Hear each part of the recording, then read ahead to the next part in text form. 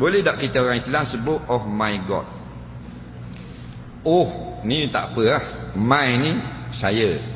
God tu mana? Tuhan lah. Boleh tak kata oh Tuhanku? Kita terjemah oh Tuhanku. Boleh tak? Boleh lah.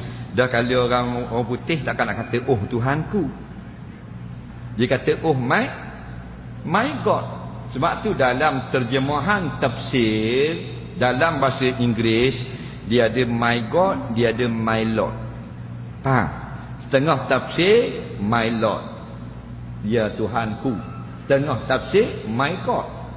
Nah, masalah ini selama sudah dijawab oleh ulama-ulama. Kalau tak silap tahun 80-an. Masalah oh my God tidak menjadi kesalahan. Ya, kita orang Islam bila kata oh my God maknanya ya Allah ya Tuhanku. Melainkan dia masuk oh my God Jesus Christ, barulah syirik kata gitu.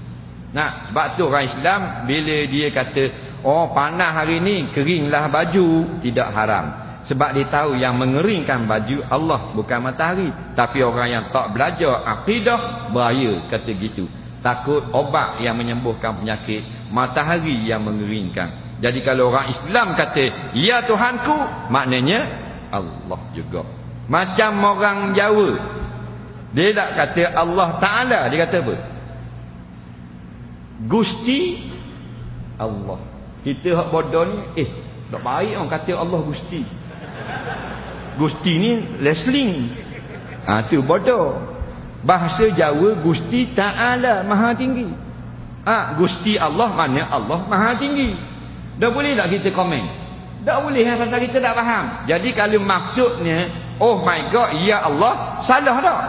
Tak salah. Cuma kalau kita kata gitu saja kita nak nampak hebat, menyerupai orang kafir, tak boleh. Kerana nak menyerupai satu kaum. Orang kafir kan oh my God tengok kereta hilang. Nak kita pun oh my God nampak kelas sikit pasal belajar kat California. Nah, jadi janganlah gitu. Yang terbaik yang tidak ada pertikaian ya Allah, tu yang terbaik.